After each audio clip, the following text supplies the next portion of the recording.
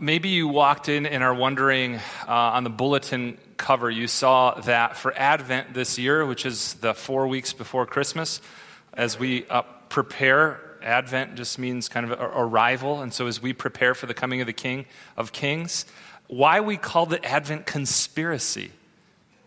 What comes to your mind when you think of conspiracy? Anybody, shout it out. What comes to your mind? Conspiracy. What? Election. Okay, all right. We won't go into that, right? Did somebody hack something, right? Yeah, good one. Thanks for bringing up the most possible controversial thing, Harold. Trying to get me in trouble. What else? Conspiracy. What? Sneaky rumors. What did you say over here? Area 51. Yes.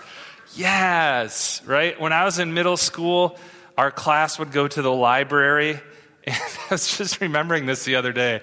I was deeply bored with the library. Except this one section. So there's this book on Bigfoot. And now you might be being like, dude, no, Bigfoot's real. He's the real thing, right? The Yeti, the abominable snowman, right? These things, they're. But anyhow, I loved the idea that there might out there be some mysterious creature who just somehow after all these years was able to dodge cameras, except for that one shot. They got him this one time, but since then, we haven't been able to find him, right? Conspiracies. That's not what we're talking about. We're not talking about Advent or the arrival of the coming of the King in that kind of conspiracy. We're talking about a conspiracy in the sense of a group of people who have gathered and are plotting together an overthrow. Okay, I'll say it one more time in case you missed it. We're not talking about Harry and the Hendersons. We're talking about a bunch of people who came together and they're conspiring to overthrow the powers that be. We're talking Luke Skywalker and Princess Leia rebelling against the evil empire. We're talking about the resistance movement in World War II. Some of you maybe had relatives. I know I had a great uncle who would print off these newspapers telling people the real story about what was happening in the Netherlands, about what was really happening with their Jewish neighbors, because there was so much false news. We're talking about that kind of conspiracy, a group of people who have gathered together, and the message that they have is, here's kind of a big word, subversive. It's trying to overthrow something. It's revolution. Okay? And this is really hard this time of year. We think of Christmas, and I don't want to diss this, okay, because we think of Christmas and often the message is it's a season of comfort. We love to be comfortable. I love to be comfortable. I have this amazing blanket that I got for $11.95 at Target, I think. And when I put it over me, it's I don't know how they got it so soft, but it's amazingly soft. Anybody here have a Snuggie and dare to confess to it right now? All right, yeah, a Snuggie. Snuggies are great, right? But how awkward would it be if right now on stage I was wearing a Snuggie? I totally wanted to buy one and just have somebody come slip it on. And so I would preach in a Snuggie. You'd be like, this is so weird. Okay, because too much comfort can be bad, right? Too much comfort can be a bad thing. An hour nap in your lazy boy is great, but if you're there for 7 days, that's too long. Do you agree with me? Can too much comfort be bad? Okay, when we read the story of Christmas, what we have to understand is that it's much more conspiracy than it is comfortable. It's comforting, like the prophet Isaiah says, comfort, comfort my people. It's comforting to those who are struggling in distress because the message is God is with us. But Christmas isn't, to the early readers of this, to those who were hearing this message first, it wasn't a comfortable story. It was a conspiratorial one. And so that's why with this group, this collective of people, we've joined this year in this thing called the Advent Conspiracy. I'm wondering this morning, will you guys, are you willing to join me in this? You willing to join me this morning in the Advent conspiracy? Nod your head if you're in. Tell your neighbor, I think I'm in. We're talking about overthrow. Ephesians 6 says this, there are rulers and powers and principles and authorities, right? There are things unseen, and that is what our battle is against. It's not against flesh and blood. It's against these like undercurrents in our culture. And sometimes those undercurrents, those things get revealed. Like Loch Ness Monster. Every once in a while, he pops his head out. Maybe. Every once in a while, these things pop their head up. And I want to say that I think this time of year in our culture, there's a particular undercurrent that pokes his head up. There's a particular thing that becomes more and more visible that I think we have to ask some serious questions about. I think if we're serious about Matthew's testimony about who Jesus is, then you and I got to ask some questions that are kind of conspiratorial because they're about overthrowing this power that exists. Are you with me? All right. Let's turn to Matthew 2, starting at verse 1. I'm going to read 2 verses, and then I'm going to stop and comment, and then I'm going to read 6 verses, and then I'm going to stop and comment, and then I'm going to read the last 4 verses, and then give kind of like a challenge to you at the end, all right? Can you hang with me till like 11:30? We got like up here a little bit late, so it's like 11. Is that okay? Like 19 minutes? You good with that? All right, 11:30 we'll have you out, okay? So here's the deal. Matthew is writing at a time, we think about 50, in between 50 and 100 AD. We're not sure exactly when it was, but in between 50 and 100 AD, which those of you who are historians will know that's after the time that Christ has passed away. And what's happening in Judea in this time is that Rome is in control. And they have dispersed the powers that be in Jerusalem and kind of forced everybody north. They had a special deal with the Jews, and they said, we'll let you practice your religion if you pay this particular tax. And so the Jewish people for decades and decades did this, but then there came this point in this clash between Rome, the power that existed, and the Jewish people, about the 6 million, 7 million of them, where they said, we don't want to pay this tax anymore. And so there was this revolt, and a lot of the Jews fled north to the Galilee. Their temple was destroyed in about 70 AD, and the religious leaders were dispersed. And so this is where you get like the whole rabbi tradition. It's kind of this underground movement trying to continue to practice the commands of God and the testimony of Christ. It's an underground movement. Matthew is telling his story to people that are kind of underground, all right? They're in this, they're not in power. They're not in with the political ruler. They don't have the influence of the people in strength, in power, okay? They're coming from this place of weakness. And he's telling this story about Jesus Christ, the Messiah, the one who'd been promised to Jewish people. And we know that he's writing to Jewish people a whole bunch of reasons. One of them, he uses the phrase kingdom of heaven instead of kingdom of God. That's because as an observant Jew, Matthew wouldn't use the language of God. He wouldn't say that name. It's an unutterable name. So he just called it kingdom of heaven. It's the same thing. Matthew uses something like 62 references to the Old Testament. Okay, so he's not writing to people who aren't familiar with the story of God up to this point. And what he's trying to say is, hey, people, check it out. The one, the king, he already came. He was here among us. And you'll find him in the person of Jesus. And so chapter 1, he gives this genealogy of why Jesus is a king and his origins and where he's come from. In chapter 2, he wants to tell the story of his birth, okay? Now, there's lots of stories about birth stories of rulers in this time. Caesar, who's the king of this entire empire, also has a story. It's a story that involves a star. It's a story that involves a virgin birth. It's a story that involves people visiting him. It's a story, and so what Matthew is trying to say, everything you think you know about the powers that be that exist in this world and the reasons they give why you ought to bow down to them, don't. Because here's the real king, and he's going to come in a way that you do not expect him. Matthew 2, starting at verse 1. After Jesus was born in Bethlehem in Judea during the time of King Herod. Now, if you're hearing this in the first century, the bells and whistles are just going off right now. King Herod, we'll talk about him in a minute. Magi, which is, looks like our word magic, right? Comes from the Greek magios. Magi from the east came to Jerusalem and asked, "Where is the one who has been born, the King of the Jews? We saw his star in the east and have come to worship him."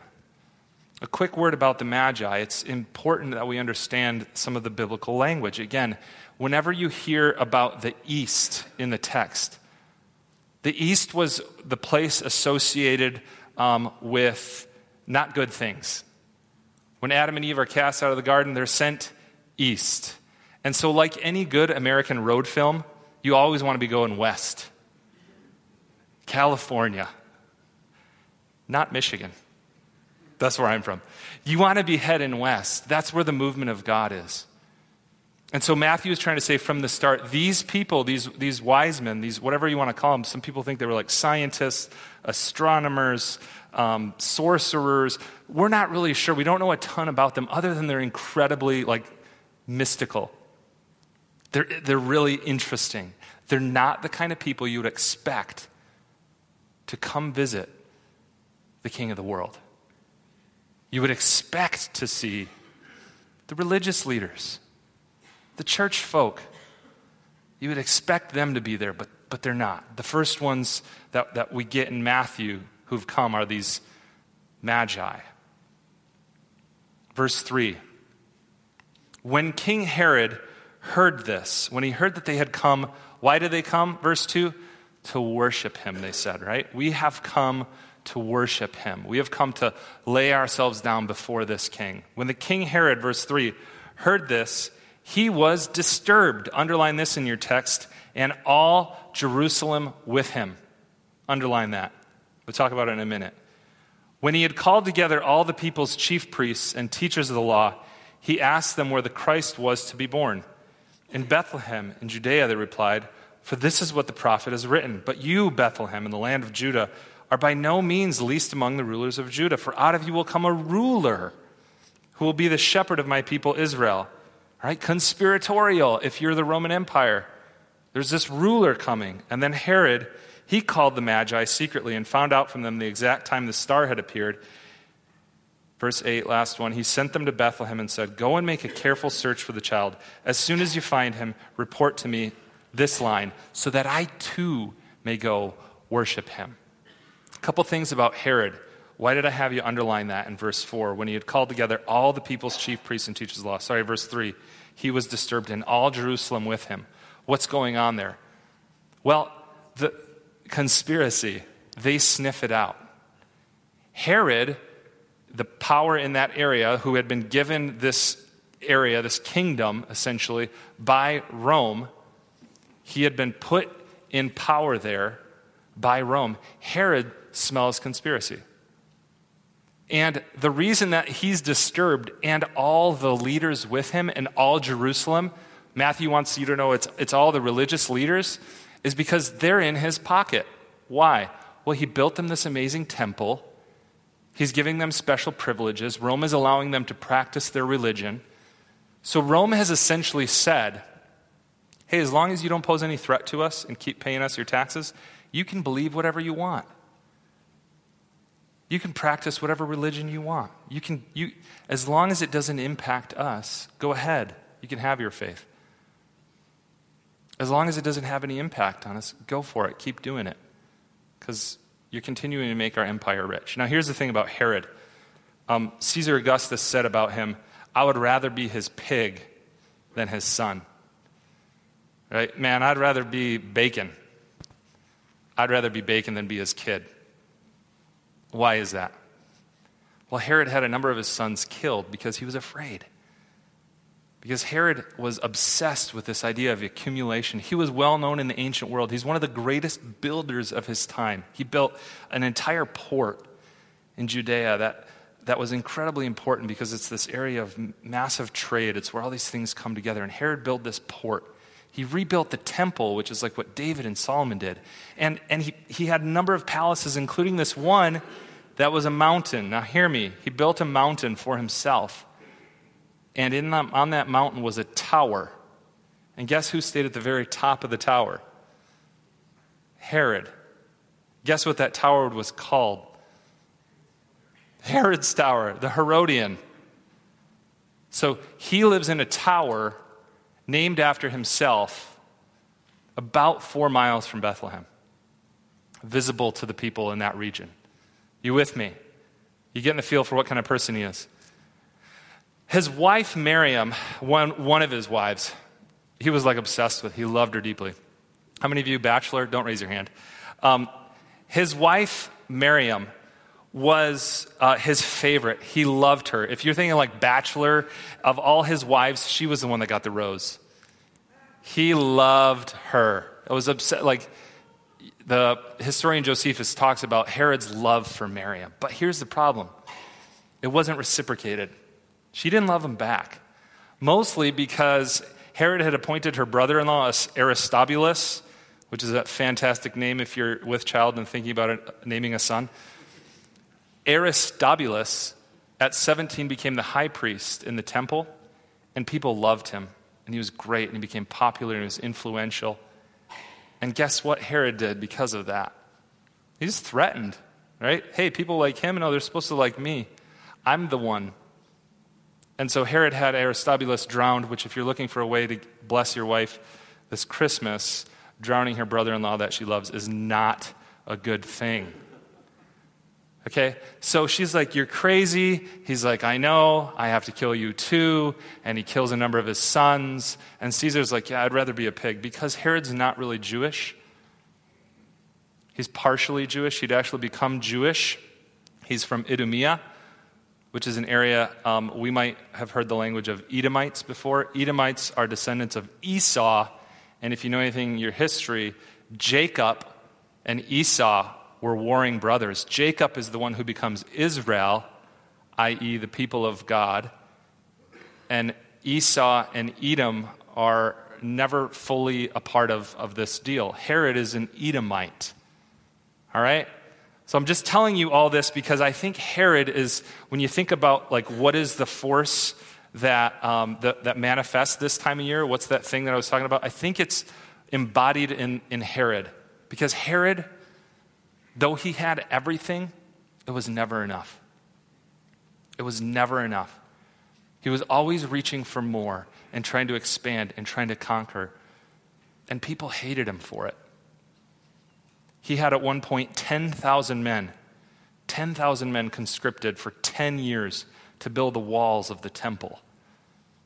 And I'm guessing the pay back then wasn't that great. So he ruined anybody that threatened him. He destroyed them. He was incredibly insecure. And he never had enough. And I think this is the spirit that can manifest itself at this time. Despite having everything, it's not always enough. Herod embodies what I like to call the kingdom of more. We got to have more. More relationship, a little bit better grade, more friends, more likes on Facebook, a few more Instagram likes, whatever your thing is. A little more money, a little more security, a little more. That gets embodied this time of year, doesn't it? How many are with me? You're like, come on, man, leave me alone. I got sat next to, on Thanksgiving, the sweet potato meat, the dish. It has like marshmallows, brown sugar. You know what I'm talking about? You know this dish? It's evil. It's so delicious. There was 2 of them. The one ranked number 1 on my rankings of food. The other one was number 4. But the one had candied pecans on top of it. So I scooped it up. I sat literally right next to it. I could reach it. And I had some. And I was like, that was good. I got to have some more. So I had 2. And then I had 5. And at this point, it's time for the fat pants, right? I put some sweats on, on, but maybe don't even tie them, just like wear them so that I can say, yeah, I'm wearing pants. Because more. But you know what I felt afterwards was a little bit ill. This time of year, man, I mean, I'm telling you, this impulse, the impulse of Herod for more is really, really significant. We sit around and we go, I wish my spouse was a little bit more this or more that, or I wish my kids were a little more this or more that, or I wish I was a little more this or more that, or I wish we had a little more of this or a little more of that. The kingdom of more flows out of this idea of scarcity. Scarcity says there isn't enough. There's not enough for everyone. For Herod, this meant that he had to continue to destroy anybody who seemed like a threat to him acquiring stuff, accumulating things. And if you don't think this is what Matthew is trying to say about Herod, read the rest of Matthew. He's obsessed with this idea that wealth and the pursuit of things. He says at one point, it's like a farmer sowing seed. And the seed is like the gospel, the good news that God is enough. And Matthew says, he's quoting Jesus, at one point it falls on some soil and it grows up for a moment, but it gets choked out. And his disciples say, well, what chokes it out? What's the thing that strangles the ability of God's work in our life to grow? And Jesus says, it's the deceitfulness of wealth, the deceitfulness of more. The idea that I just had more, then I could rest. Then I could find peace. Then I might worship God. Then I might confess that He is Lord. If I just had a little more, a little bit better grade, a little bit better career, a little bit more of this or that or the other thing. Scarcity leads us to this. How many of you went out for Black Friday? Like, seriously, I'm not trying to judge you. And also, like, if you're right now like, oh my goodness, I have to go shopping after church, and now I feel so guilty. That's not at all what I'm trying to do, okay? I'm not trying to, like, make you live with perpetual guilt about, like, buying your loved one a, cheese ball or something. But this is ultimately the fruit of Herod's kingdom. The idea that there's not enough. This literally is what happens. When there's not enough, I have to get mine. Notice the lady in the middle? She's like, I don't even want one, I want two. I will have my 40-inch, 40-inch full HD LED. By the way, I hope nobody knows any of these folks. Like, that's my cousin in Cleveland. Oh my goodness.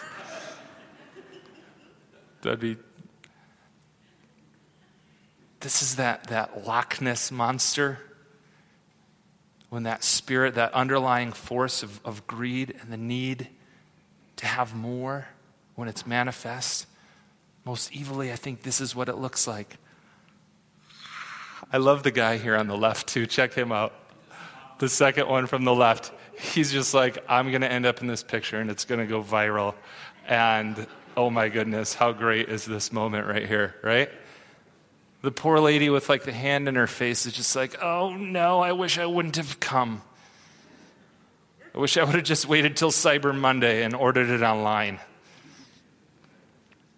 But this idea, friends, I'm opposed to anything. As a community, we're opposed to anything that we see destroying people's lives. And I think one of the things that creates fear and anxiety in us is this message that you're not enough, that Jesus isn't enough. The opposite of being driven by scarcity is being driven by this idea of the abundance of God, the abundant goodness and love and mercy of God. Matthew, 4 chapters later in Matthew 6. If you have your Bible, turn to Matthew 6:25. Oh, I gotta get going here. So, Matthew 6:25. I just want you to hear this. Matthew says, I tell you, don't worry about your life, what you'll eat or drink, or about your body, what you wear. Is not your life more important than food, and the body more important than clothes? Look at the birds of the air. They don't sow or reap or store away in barns, and yet our heavenly Father feeds them. When's the last time you saw a pigeon planting a crop? You didn't, right? When's the last time you saw like a finch like compiling a whole bunch of seeds in like a corner somewhere? I don't think they do that, right? And Jesus is saying, hey, if God provides for them, how much more won't he provide for you? Paul in Romans 8 said, if he gave you his son, how will he not also give you all things? He gave you his own kid. Do you really wonder if he's good? If he's going to provide? You might have to wait. It might not be this very moment. My daughter asked me, can I watch another Netflix? And I say, no, not right now. No more right now. It's going to make you sick. You keep pressing play. Netflix is amazing, but I mean, come on. More, right? No, not right now. Maybe tomorrow or the next day. And Matthew wants us to know that God has been abundantly good in Jesus, that he has fulfilled this promise from long ago. How much more won't he continue to give us all things? Last verses here. Verse 9. After they had heard, this is the wise men, heard the king, they went on their way, and the star they had seen in the east went ahead of them until it stopped over the place where the child was. So the creation even proclaims, this is the one. Right? The creation says, here he is. Here's the deal. This is what we're all pointing to. All of creation pointing to him. And when they saw the star, they were overjoyed. And on coming to the house, they saw the child with his mother Mary, and they bowed down and they worshiped him. Then they opened their treasures and presented him with gifts of gold and incense and myrrh. And having been warned in a dream not to go back to Herod, don't go back to Herod, they returned to their country by another route. Right? They don't go back to Herod, this idea of the kingdom of acquisition and wealth and power and towers. They go to the manger. They say, God is enough. This is enough. He is enough. This prophecy fulfilled is enough. I had never thought about it till this week, the phrase, enough is enough. You ever thought about that? Enough is enough. This Advent, I'm wondering if you'd join me in this conspiracy. It's where we proclaim, enough is enough. God has redeemed us and loved us and equipped us and given us himself in all things. Here's what we're asking as a community, you to think about. What would it look like for you to spend less? Maybe initially you go to money. Maybe it's just energy. Maybe it's less worry, less fear, less anxiety. Spend less of all that. Spend less of the kingdom of Herod. Pastor Scott challenged us last week to give more of our presence. Presence with a C, not a T. Presence. Your presence is your present. Right? To spend less. To give more. To worship fully. To give your heart to God this time of year and say, this is enough. Lord, that you have my heart. You have my heart. And then finally, to love all. To watch as you give your heart to God and worship him fully. Him love others through you in ways that you never imagined. How great a Christmas wouldn't that be as a community if we gather together to spend less, to give more, to worship fully, and to love all. That's the conspiracy, friends. That's the countercultural, subversive thing that we're a part of doing. Story, and then I'll let you leave. This week I got a text from somebody who said they have a tradition in their family. And they get together as a family, and they have a certain amount of money. And he said it was from his grandpa who used to do this. And they take and they set that aside. And as a family, they kind of do like this secret thing where they give it to someone who needs it right now. And I know there are people in our community, as Nate mentioned, we have this benevolence account, and so many of you give so faithfully to this. It's a beautiful thing. And they spend a little less, and they give a little bit more, and they don't ask for their name to be connected to it. They just give it. And I was thinking about it this week, is like, that's so exciting to think about being a part of something like that. To say, you know what, God and Jesus has given us all things. That in Acts 2, it said the people of God, they shared everything. They had it all in common. Nobody held onto it and was like, put their name on a tower. Nobody put their name on it. So they just said, you know what, it's all God's. I'm just a steward of this thing because he's given me everything. Wonder what it would look like as a community. We spent a little less. We gave a little more. We worshiped fully. And we committed to loving everyone. Will you pray with me? God, we remember our friends again this morning. We remember our friends this morning who haven't heard about your great love for them, who maybe because of their situation are just like, God, I just need to see it again, need to experience your presence in their life. The scriptures reveal that you're a God who stands with us, the brokenhearted. You oppose the proud, but you give grace to the humble. So we pray for more and more grace, Lord. We pray for your love. The love that we see in Jesus. The love that we experience this time of year. We pray that your love would be enough. We come to worship you. We come to give you praise. We come to adore you as the King of our lives. We celebrate your presence among us, God with us this morning. In Jesus' name.